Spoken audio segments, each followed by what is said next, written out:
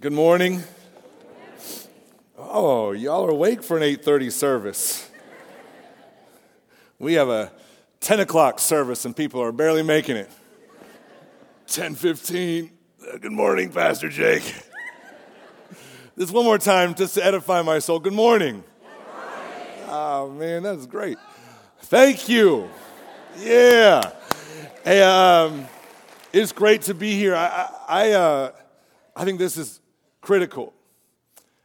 Pastor Larry and Pastor Danny had a chance to come and speak to my amazing group of people, or God's missional community he put right in that corner, right behind Trader Joe's, which is how you have to describe where we are to everybody. Where's your church, Jake? It's on the corner of Grove and Redwood, right behind Trader Joe's. You know, like, everybody knows where it is right from that moment.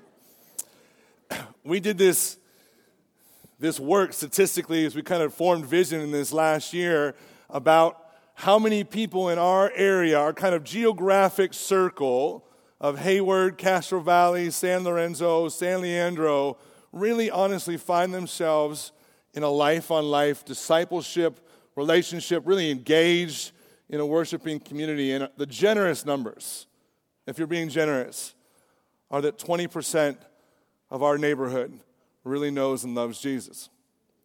That leaves, by the numbers, roughly 160,000 people left who don't. And yet we find ourselves as churches and communities of faith competing with each other, talking bad about one another, feeling like really if someone left our community of faith and came here to Three Crosses, or someone left Three Crosses to go plant a church somewhere else, that's a loss. Do you understand that in God's economy, that's not a loss? That what is a loss is that we spend our time fighting with each other, bickering with each other and focused on each other, and then all these 160,000 people that God has said, go seek and save that which was lost. Go out into the neighborhood. Go serve. Go give yourselves away as a ransom for many. Go untouched. That's why things like this are so important, and I'm grateful, Larry, for the opportunity to be here with you all amazing people, so that an unbelieving world can see that those who follow Jesus, the gospel of reconciliation, actually work together. It is supernatural to unite. It's very natural to remain divided. And we serve a supernatural God. Amen? Let me pray, and then we'll jump into our text. God, there are so many brothers and sisters here, and I am just one of the many. Speak through me. Speak through me to our brothers and sisters. Let no one leave this place the same. God, I'm praying right now that you would open hearts to a tough message, that you would speak truth through me to our brothers and sisters, and to me, like you have this week with this text, speak truth to me. And let's be transformed by the word of God this morning. Let me stand behind your cross. Nothing but you, Jesus. Praise things in your name. Amen. This is the part of the sermon where I'm supposed to make myself human and tell a story or two. But the text is so long in its ability to kind of get to it. You just have to trust me in this. I have a beautiful wife. I have 4 kids. And I'm very funny. But I don't have time for jokes this morning or to show pictures. So we just got to get into it. I'm very funny, I promise. The story this morning is the parable of the wheat and the tares. And Jesus tells this story, and he tells it right after he tells the story of the parable of the good soil. And so essentially what he does, he sets up this picture. And this picture has wheat and tares were like weeds. It was actually illegal in that time to sow tare seed in your neighbor's farm, because it was a way, like if you and your neighbor were having a conflict, it'd be kind of how you got to him. You know, you would walk by his property line and just toss tare seed, like over the side. And up would grow these wheat and the tares, and the wheat and the tares would grow in the same field, and they would look almost exactly the same, until at the last very minute, they would have fruit that was created at the end, like the stalk at the top of it. The way you tell the difference between the wheat and the tares, the only way is by the fruit. Wheat is life. for that time and that culture, wheat was it, man. You use wheat for everything. We do kind of the same, though. I know in this day and age, we've genetically modified almost all of our wheat, so half of us now have to eat gluten-free. But back then, that was funny, by the way, in case you missed it, right? Wheat was life. Tares, actually, if you ate tares, if animals ate tares, it was poison. It was death. And Jesus gives this parable to say life and death are going to grow up together in some sense. And the reality of this parable is that some of us in this room, because he's talking to the church, it comes right after the parable of the good soil. Some of us in this room right now today are tares. We're actually poison to the gospel, poison to the wheat. Some of us are tares, and some of us are in the danger of becoming tares. We're just on the edge of becoming tares, and the tares is so deadly, and it's so dangerous to life. I've been convinced of this. We're doing this sermon series at First Presbyterian Church down over here about sharing the reason for the hope we have. That the gospel is life. That we were created for two things. We were created for a relationship with God. It's so intimate, and it's so real, and it's so life-giving like it was in the garden, and we're created for a responsibility to steward our world, to steward our time and our talent and our treasure, to take care of it, to bless it, to be with it, to share the gospel in it. Do you guys realize that as the church, right now, today, we have been given the cure? That the gospel is the actual life-giving cure to what ails our world. Anybody know what's happening in our neighborhood next Sunday? Some people are like, yeah. Some people are like, It's the Super Bowl, by the way. Right? The Super Bowl will be down in Santa Clara. You know what the Super Bowl has attached to it? Super Bowl is the number 5 event in the world with the most sex trafficking attached to it. Did you know that? Sex trafficking as an industry is a $32 billion industry. More than Amazon, Nike, and Google combined. Sex trafficking. Do you want to know, just for the sake of it, that'll just absolutely turn your stomach and drive you to prayer like it drives me? You know the number 1 and number 2 events? The number 1 and number 2 events with sex trafficking attached to it, with the sex trafficking at its highest, is the Republican National Convention and the Democratic National Convention. Boy, that don't make you pray. Do you know how to heal sex trafficking? The gospel. Somewhere today, right now at this moment, there's a man, or very possibly a woman, but mostly a man, who's got some cash in his pocket. And the police will tell you in this neighborhood that between Castro Valley and Hayward, there's 18 brothels right here in our neighborhood. Right here. And there's a man somewhere in our neighborhood, 160,000. People don't know Jesus. He's going to walk in there and he's going to see a woman who's obviously underage, or maybe not underage, but obviously they're against her will because no one signs up for that. And he's going to pay part of his $32 billion. But he wouldn't. He wouldn't do it. She wouldn't do it if she knew or he knew how much Jesus loved him. If he knew that he didn't have to fill that hole in his heart that God was intended for, the gospel that says that we're made with this God-shaped hole and only Jesus can fill it. If he knew Jesus, if he knew how much God loved him and how much God chases him and how much God wants to be with him, no matter where he's been or what he's done or what's happened, he wouldn't be in that brothel. And if you take away $32 billion, guess what happens to that industry? It dies. That the gospel is actually the cure for all that ails us. It's the end of violence. It's the end of systemic racism that divides us. It's the gospel of reconciliation that unites us. That if we know Jesus and how much he loves us, did you guys know this? That no matter what happens, God thinks that you're a 10 on a scale of 1 to 10, by the way. That no matter what you do, you can't come to church enough, you can't go to small group enough, you can't give enough, you can't go on mission enough, you can't do enough to ever change that dial up or down. Did you know that? And when that begins to sink in, you don't need to go to the brothel. You don't need to hate your brother. You don't need to put another class of people down. You don't need to worry about the undocumented or those folks that give us great fear. You don't worry about that because God's got integrity. You know what it says? Scripture says? Perfect love drives out fear. No more fear. You have in your hands, I have in my hands the cure. God said, be wheat. You can be wheat. But unfortunately, so many of us are tares. Here's a great example. I'm going to read just a little bit from a Christianity Today article with Gandhi. When the missionary E. Stanley Jones met with Gandhi, he asked him, Mr. Gandhi, though you quote the words of Christ often, why is it that you appear to so adamantly reject becoming his follower? Gandhi replied, I don't reject Christ. I love Christ. I love your Christ.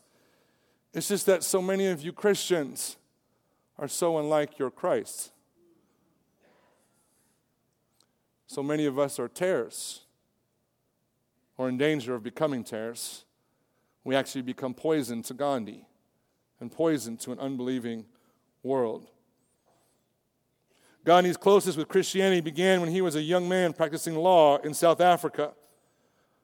Apart from being attached with the Christian faith, he intently studied the Bible and the teachings of Jesus and was also seriously exploring becoming a Christian, which led him to the discovery of a small church in his neighborhood. After deciding to attend the church service in South Africa, he came across a racial barrier. The church barred his way at the door. Where do you think you're going, Kafir? An Englishman asked Gandhi in a belligerent tone. Gandhi replied, I'd like to attend worship here. The church elder, the Jesus elder,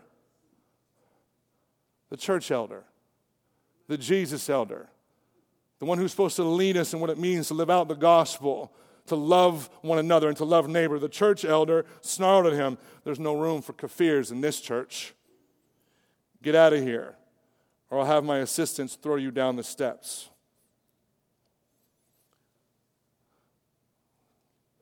So many of us are in danger of being tares or are tares. We keep people away. We've become poison with our exclusion, with our judgment.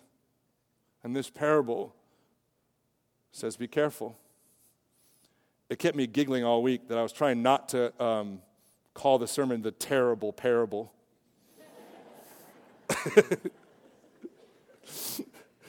Because in so many ways, it's terrible that we've become poison.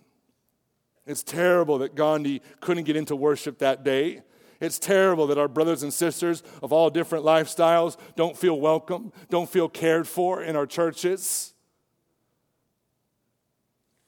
It's terrible. The result, as we're going to get into the parable of what God does with tares, is also terrible. It's a tough passage.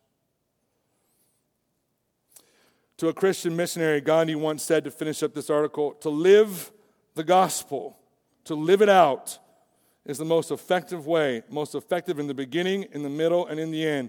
Not just preach about the gospel, but live the life according to the light. If, therefore, you go on serving people and ask them also to serve, the world would understand. He said this, I think this is so important. He said, look, if Christians, earlier in the article, if Christians, those that call themselves by Jesus' name, would act like Jesus, all of India, this is his quote, all of India would have become Christian. If you and I, brothers and sisters, can move from being tares to being wheat and reflect in our lives the life of Jesus, to forgive our enemy, to go to where we're supposed to be, to walk the extra mile, to give our cloak away, to pursue relationships in that kind of manner, to forgive our enemies and pray for our enemies and go above and beyond to eat with people we shouldn't and gather with people we shouldn't, that if our lives would reflect Jesus in a powerful way, all of Castro Valley would become Christian. That's what I want to see. Is that what you want to see? Then we have to stop being tares. We have to be filled and produce fruit in a different way. Martin Luther King said the same thing in a letter from a Birmingham jail. He said this, The judgment of God is upon the church as never before. If today's church does not recapture the sacrificial spirit of the early church, it's written in 1963, the sacrificial spirit of the early church. Do you know what the non-Christian historians said about the early church that was growing by thousands, by the way? Do you know what they said about them? The word they use in non-Christian history to describe the early church in Greek means those who love well. That's how they described the early church. See, the early church, they would take all the welfare. They would take the sick. They would take the poor. They would take the widows, Christian widows, non-Christian widows, community widows, non-community widows, and they would go give as much as they can. They would sell houses to give to the poor. They would sell houses to give to the orphan. They would do all that work. Did you know that if just one family out of 10% of all the Christian churches would adopt an orphan, just one family, 10% of all the Christian churches would adopt one orphan, there would be no more orphans? Just one family in 10% of the churches. Did you know that? Early church was doing that. They were loving in that manner. And people couldn't stop putting their nose to the glass and trying to get in. 1963, if today's church does not recapture the sacrificial spirit of the early church, it will lose its authenticity. Check. Forfeit the loyalty of millions. Check. And be dismissed as an irrelevant social club with no meaning for the 20th century. Check. Do you know there's so many people in this world, of the 160,000 that don't know Jesus? They know what we stand against. They do not know what we stand for. There's a difference. Every day I meet young people whose disappointment with the church has turned into outright disgust. They're not seeing us do our job.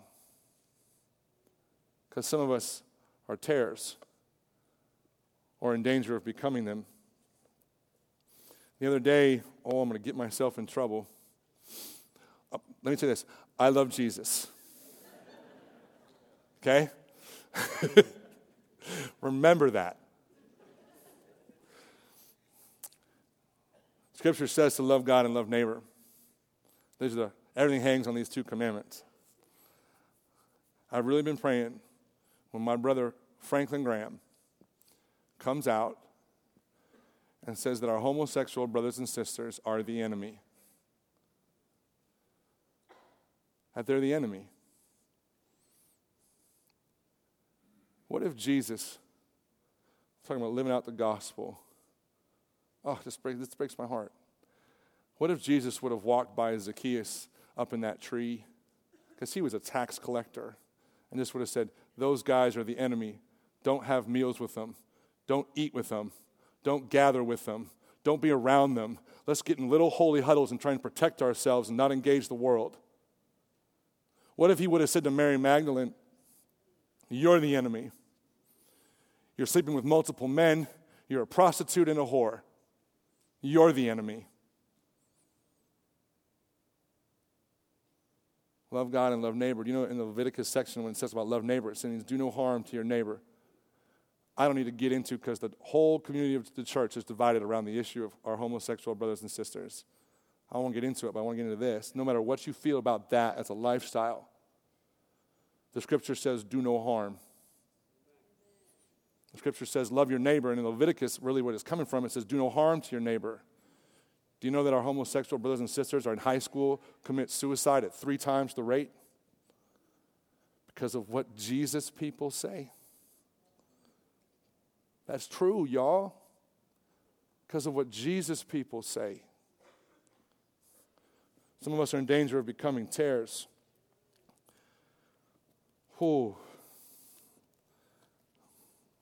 Matthew 13:24-30. I just realized that y'all don't have a screen for me to see. Oh, I'm sorry. If you have a pew Bible, turn there. Take your time because I'm going to take mine.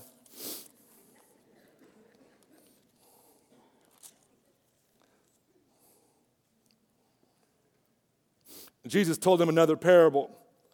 The kingdom of heaven is like a man who sowed good seed in his field. But while everyone was sleeping, his enemy came and sowed weeds among the wheat and went away. When the wheat sprouted and formed heads, then the weeds also appeared. Now the owner's servants came to him and they said, Sir, didn't you sow good seed in your field? Where then did the weeds come from? An enemy did this. Jesus replied. He replied. God himself with skin on replied, an enemy did this. The servants asked him, do you want us to go and pull them up? No, he answered.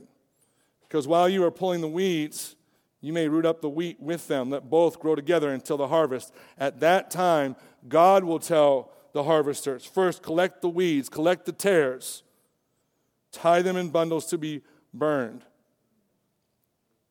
Then gather the wheat and bring it into my barn. He explains the parable later in verse 36.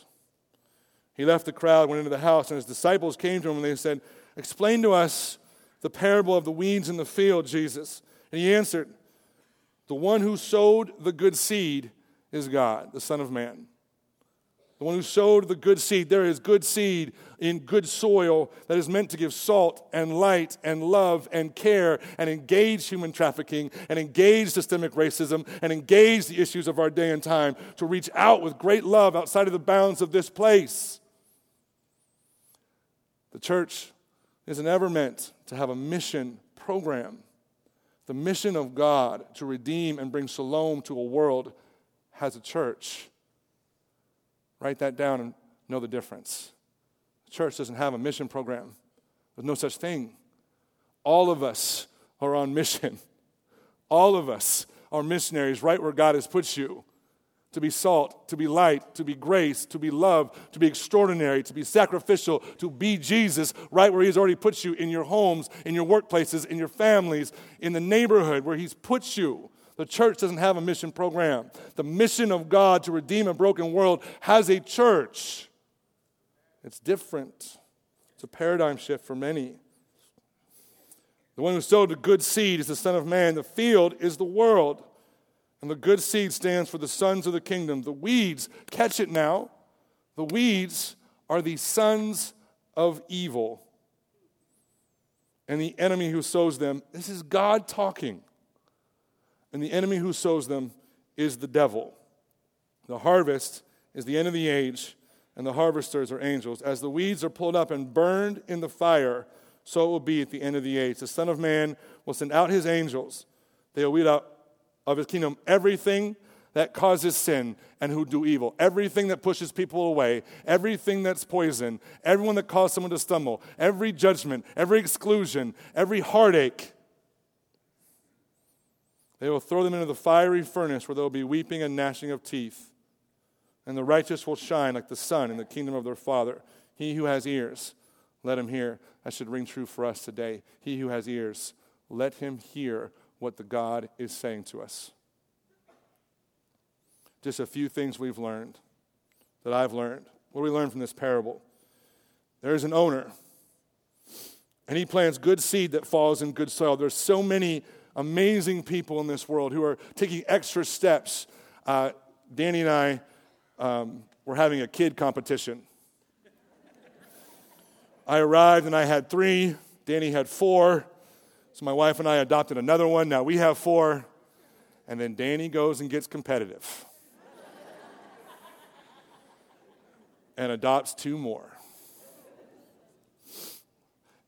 There are amazing people in this world who do amazing things like that.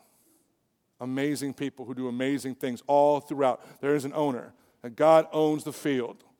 Never let go of that fact that God owns the field. There is also, however, an enemy. Let's be honest, folks. Let's have a family meeting.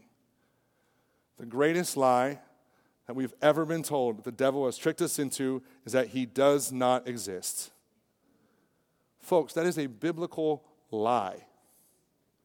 God himself says there is an enemy who plants seed among the church, who plants seed wherever you go. And by the way, I hope that just absolutely destroys any notion of a pure church. There's no such thing biblically. Wherever there's weeds, there's wheat. Wherever there's tares, there's wheat. There's wheat and there's tares. There's both. Wherever you go. No such thing as pure, no such thing as castle. Always kingdom and bridges. There is an enemy who plants bad seed on purpose. So an unbelieving world can't see Jesus in us. We learn that wheat and tares look alike until they produce fruit. This is not a new concept, that wheat and tares. I think we have a picture. Do we have a picture of wheat and tares? Look at that. So they'll grow together, and at the very last minute, one will look a little bit different than the other. But their stalks look the same. In fact, if you're a farmer, you would know that tares actually grow faster, and they suck nutrients out of the soil, and they cause all kinds of divisions among the wheat, and that tares block the sun. All the light that wheat needs to grow, they block. That wheat and tares look alike until they produce fruit. So many of us, we look like Jesus followers. We come to church, we go to small group, we give. But when it comes to producing fruit, it's not fruit of the kingdom. Jesus goes after nobody harder in the scripture than who? Than the Pharisees, who memorize scripture, who study the Torah, who try to live as close to God as they can because they're producing bad fruit. Some of us are tares today. Some of us are in danger of becoming tares. And God wants us all to become wheat. God wants us all to become wheat. Here's another truth that we learn from the parable. The servants can see the tares. Did you notice that? The servants say back to God, God, there's tares in your field. There's folks who in your name are producing bad fruit. There's tares in your field. And that fruit, by the way, we're going to get into just for shortly. Because I know I'm running out of time, and Larry told me that if I go over, they just release all the kids into the sanctuary. Just joking. Told you I was funny. The servants can see the tares. There is a role for accountability within the people of God to look at one another and say, that's not like what Jesus would do. It's a role for me to say to my brothers and sisters, that kind of hate and that kind of exclusion, and that is not loving the poor, loving the widow, loving the orphan, loving the alien, loving the undocumented, whatever language you want to use in this day and time, that Scripture says we're supposed to be doing over 5,000 times. That there's room in there for us as servants of one another to say, that's not fruit, man. That we've got this message of wheat. We've got to get it out there. You're not helping. That's tares.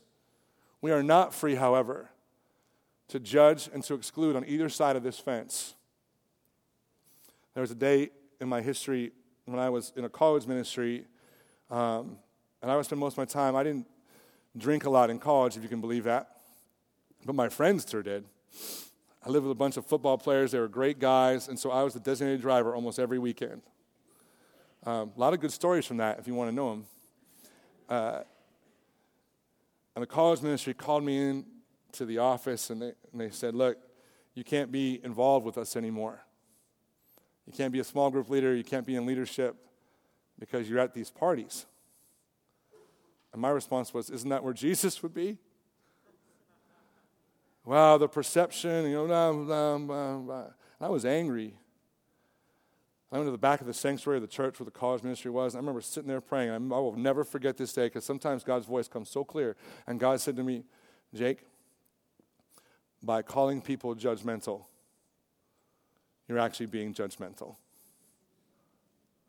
We don't get to pull out the other weeds. It's not our job. Servants can see it. They can see it. They can hold people accountable to it. They don't get to remove people. They don't get to judge people. They don't get to rip that out. That's God's job, and He will do it. Last thing I can learn is this. We don't like it, but it's true. Judgment is coming. We like to avoid it. Never talk about it. Kind of never understand that it exists. Same thing like we do with the enemy. No, the enemy doesn't. No, the enemy exists, and so does a judgment. When God says, that's it. I'm taking the tares, I'm pulling them up, I'm ripping them out myself. It's harvest time, and I'm burning them in the fire. It's not the first time God has said it either. And there's a lot of scary passages around this. Go to Malachi 3, verse 5. Right there. Old Testament. So I will come near to you for judgment. I will be quick to testify against sorcerers, adulterers, and perjurers, against those who defraud laborers of their wages, who oppress the widows and the fatherless, and deprive aliens of justice, who don't live out the heart of God, the compassion of God for people, who linger too far in their own rules and their own places and their own ability to draw boxes and say, you're out of the kingdom, you're in the kingdom. You don't get to do that. Your job is to be Jesus right where he has put you, in a Sermon on the Mount way.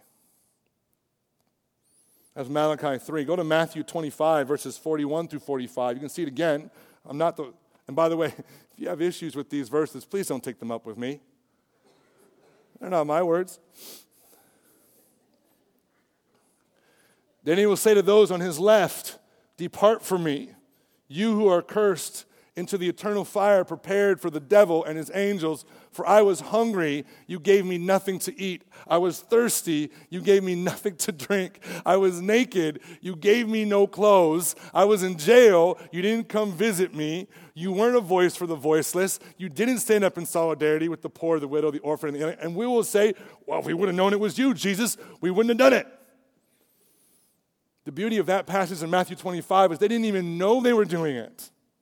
If you read it carefully, it's a description of the people who know the gospel. It's a description of people who love Jesus. Not a commandment. It's a description of how we will know what is wheat and what is tare. And if you're not doing these things naturally, if they're not pouring out of you naturally, you might be a tare. You're in danger of becoming a tare. Matthew 7. Verses 18 through 23. Likewise, every good tree bears good fruit. Every piece of wheat bears wheat, but a bad tree bears bad fruit. A good tree cannot bear bad fruit, and a bad tree cannot bear good fruit. Every tree that does not bear good fruit is cut down and thrown into the fire. Thus, by their fruit, you will recognize wheat and you will recognize tare. By their fruit, you will recognize them. Not by their name, not because they're in the building. You guys have all heard the phrase, just because you're in a church doesn't mean you're a Christian. Doesn't mean you know the gospel. Just because you're in a garage doesn't mean that you're a car. You will. That one still gets me. I've heard it 1,000 times, man. You'll know them by their fruit. By their fruit, brothers and sisters. What is your fruit? What is it? What are you producing around you? Are you keeping people away from the kingdom? Or are you going above and beyond to welcome them in? Are you naturally finding yourself drifting towards the poor and the widow and the orphan and the oppressed and issues of justice? You cannot know the gospel. Tim Keller wrote a great book called Generous Justice. You cannot know the love of God and not be driven to justice. It doesn't work. You are when you know the love of God. How do I then, for me, at least this is for me, you guys might not care, but I would like to avoid eternal fire. So then the question becomes, how do you become wheat?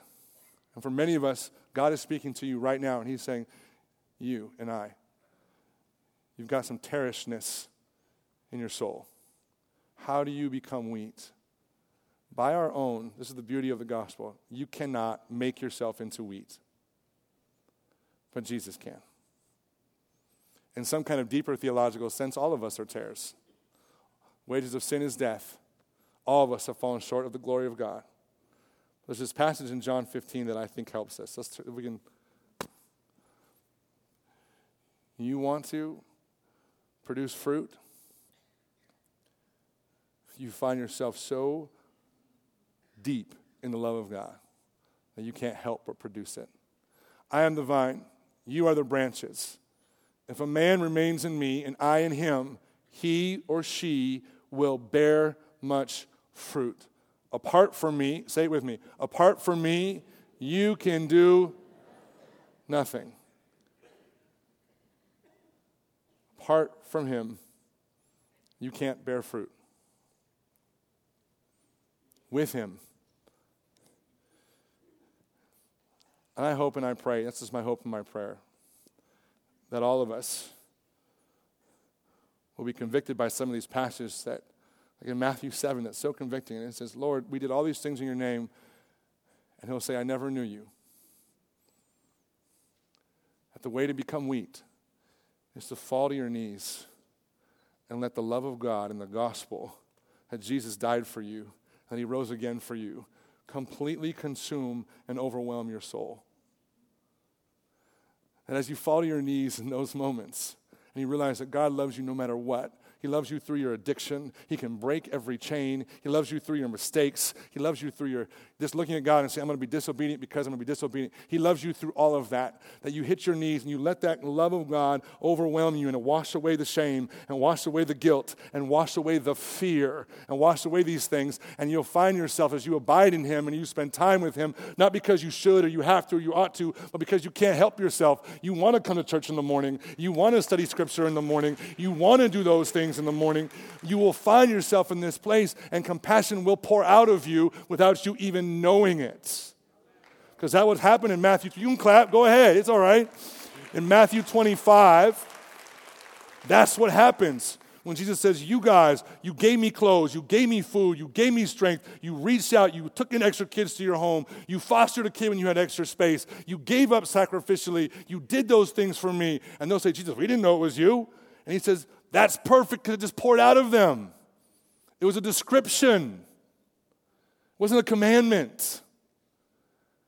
To be there, to be wheat, means to fall on your knees and let the love of God wash over you and to abide in the vine. Apart from the vine, you and I both can do nothing. Amen? Let me finish with this. One last quote, I think. When the Spirit of God, this is by Jonathan Edwards. I'm a Presbyterian. This is our Presbyterian guy. Got to get one in. When the Spirit of God enables us to fully understand that while we were still yet sinners, Christ died for us. There's nothing you can do to separate you from the love of God. You are always a 10. You can't turn it up and you can't turn it down. When the Spirit enables us to fully understand what Jesus Christ has done for us, the result, the fruit, the way you can know Jesus knows is by the fruit, if we're wheat or if we're tare. The result is a life poured out in deeds of justice and compassion for the poor. When the Spirit enables us to fully understand what Jesus has done for us, the result is a life poured out with justice and compassion for the poor. Let the people of CV and Hayward and San Lorenzo and San Leandro and the East Bay and wherever we go and wherever we are, say those people, they love like Jesus did. And what Gandhi said doesn't apply to us because we live out the gospel and we serve in that way. If you want to see revival in our neighborhood, if you want to see that, let's be wheat. Let's abide. Let's pour ourselves out with compassion and justice. Amen? Here's what I want to do. As the band comes up, I'm going to pray. But I want to give you a chance just to respond. If you're sitting in your seat and God has spoken something to you somewhere, somehow, as I'm praying, just stand up. Give a kinetic response to God that says, I don't want to be a tare. I want you to pour your love out upon me. I want to be wheat. As I'm praying, just stand. And then we'll finish our time together.